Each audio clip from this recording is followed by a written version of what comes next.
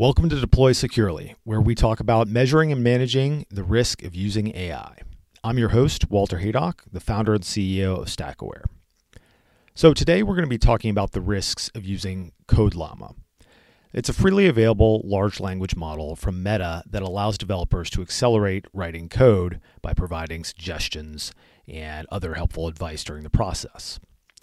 Self-hosting AI models like Llama seems to have quickly become the de facto choice for those concerned about data security. But if you read Deploy Securely or listen to the podcast regularly, you'll know that this isn't necessarily the right answer. And on that note, someone recently asked me about the unintended training and data retention risks of using Llama. So that was the prompt for this episode. This person was comparing the model against GitHub Copilot and was concerned about if and how Meta might have access to the data that he provided to it. And my bottom line response is that these two specific risks of unintended training and unintended data retention are the same for any model that you host and operate on your own. And all other things being equal, these two risks are going to be lower than anything that runs as a service like Copilot from GitHub or ChatGPT's code interpreter.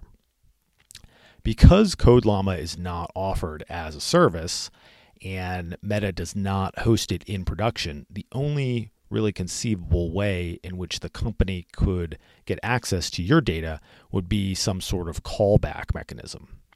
And if there were any mechanism like this, that would certainly be odd, although it's definitely not the first time that something like this would be found in open source software.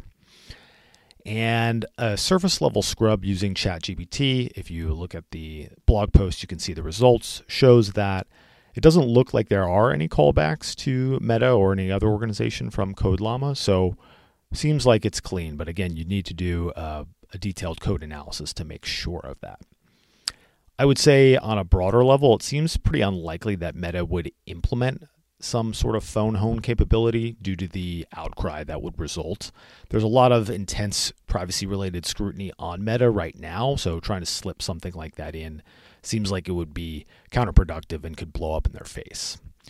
But if you're extremely paranoid, you could physically or logically air gap the model, or you could do things like monitoring and blocking outgoing requests during runtime, if you so choose.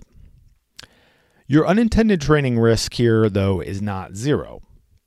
Consider what would happen if you fine-tuned Llama on some super secret code that only a select few members of your team are supposed to see.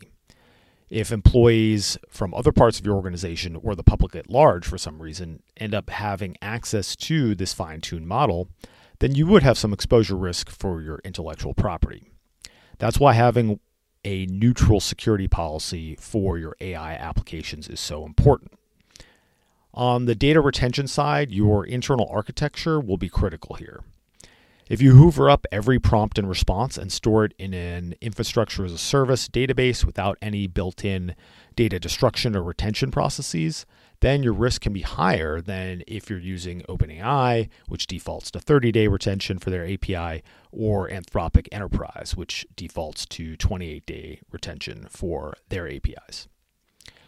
So in summary, the unintended training risk here is not zero, but it's also not that high and lower than that compared to as-a-service models. But I wouldn't over-index on this risk specifically because there are many other things to worry about. For example, known traditional vulnerabilities, misconfigurations, which are especially common in infrastructure as a service environments, and then also human error from setting up and managing these models on your own.